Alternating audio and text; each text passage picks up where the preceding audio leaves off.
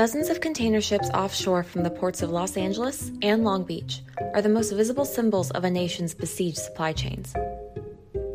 The fleet of massive ships represent the magnitude of the supply chain crisis and the systematic failure of the port infrastructure to meet surging consumer demand.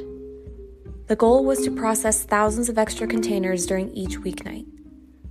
The Biden administration also revealed an agreement to waive fees for truck drivers picking up containers at night or during the weekend. These measures, however, did not resolve matters. Part of the problem is a shortage of equipment to unload ships and move containers. There could be as many as 500,000 containers on cargo ships. Additional warehouse workers and truck drivers are needed to process containers and pick up loads. Frustrated by Biden's efforts, Francisco Medina, a local truck driver, observed, "Even if you were there 24 hours, it's going to be even worse." Why? Because it's going to be more people coming in the terminal who are just going to sit there. It's absolutely ridiculous. By late November, the White House claimed significant progress.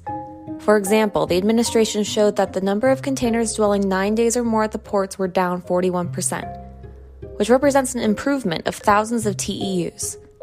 This frees up valuable space so ships can unload faster.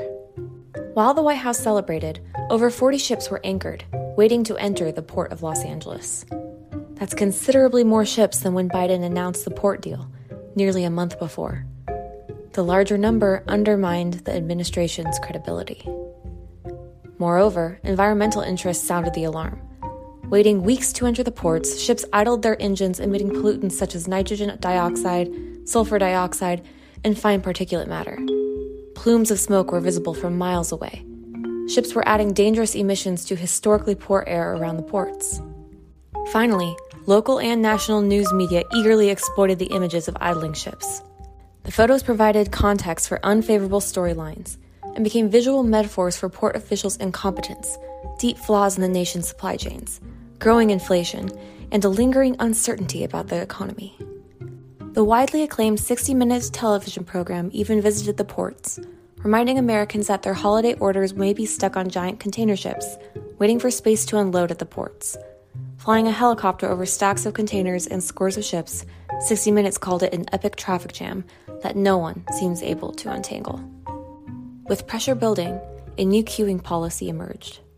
Developed by Pacific Maritime Association, the Pacific Merchant Shipping Association, and the Marine Exchange of Southern California, and approved by both Los Angeles and Long Beach ports, a new queuing policy offered pragmatic solutions. The policy encouraged incoming ships to wait out in the open water, rather than near shore. Starting in the third week of November, eastbound ships were asked to wait about 150 miles or more offshore, and boats traveling north and south were asked to sit at least 50 miles out. The policy therefore dramatically reduced the number of ships at anchor. For example, on December 8th, there were only 5 ships at anchor. Compare this to the 40 at anchor on the week the queuing policy began. With fewer ships at anchor, visible from shore, the port's efforts appeared successful. Also, with ships far out in the open water, concerns about air quality faded. This is sleight of hand. The smaller number of ships at anchor just offshore cannot be disputed. However, the new policy did not decrease the total number of vessels waiting to unload containers. Rather, ships are just now farther offshore, and not classified as physically at anchor. The policy closed the typical anchorages and loitering areas, and forced ships to drift much further out to sea. So, the revised method lengthens the wait line. There are still as many ships, or more ships, waiting. They are just placed in a much longer queue, out of sight, out of mind. The long lines of container ships waiting to dock seems to have vanished overnight. Port of Los Angeles Director Gene Soroka pointed to the notable drop in the anchor ships as a real sign of progress. The LA Times reported that Soroka attributed that progress to the port's container penalty policies. Quote, "Since we instituted a penalty for long-aging containers, the number of ships at anchor has decreased by more than 40% over a 4-week period." Michael Benjamin, chief of the California Air Resources Board Air Quality Planning and Science Division, noted the change. Quote, "Should be positive from an air quality perspective because it significantly dilutes pollution before it reaches the coast and populated areas." Similarly, the Mercury News reported that Deputy Policy Director for the Coalition of Clean Air, Christopher Chavez, noted that the new policy is going to be an important step to improve fuel efficiency, reduce pollution, and actually protect the whales. Meanwhile, the wait time for vessels continues to climb. Once ships reach anchor and are assigned berths, they now wait an average of 21 days to enter the port of LA, as of December. That is a record, and it doubles the average wait time from the spring and early summer months of 2021. Thus, while the queuing policies significantly reduced the number of ships at anchor, the wait to unload has increased. This strongly implies that the port crisis will continue for quite some time. The bottom line. The new queuing policy encourages port authorities to claim increased efficiencies by conflating the reduced numbers of ships near shore, at anchor, with the total backlog of vessels, most of which are drifting miles out at sea. It merely replaces the prior system of classification with one more favorable to the ports and the Biden administration's short-term interests. The policy, in fact, quickly eliminated the most powerful and damaging symbol of the port crisis. With far fewer ships waiting near shore, the port appears to be efficient, and the intense media scrutiny of port operations and of port officials decreases.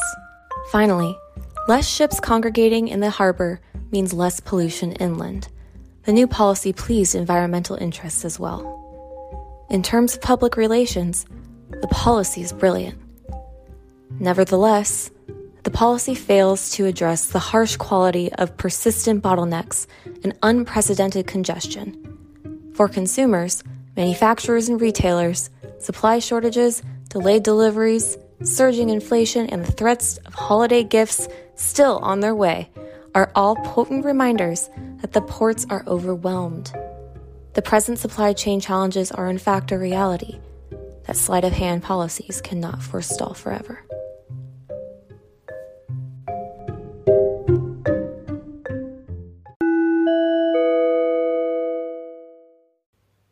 Hey everyone, thank you for tuning in to episode 40 of Jaws Bites and episode 6 of Mini Jaws Bites. Happy New Year to everyone listening. It is now 2022 and we're ready to get the party started.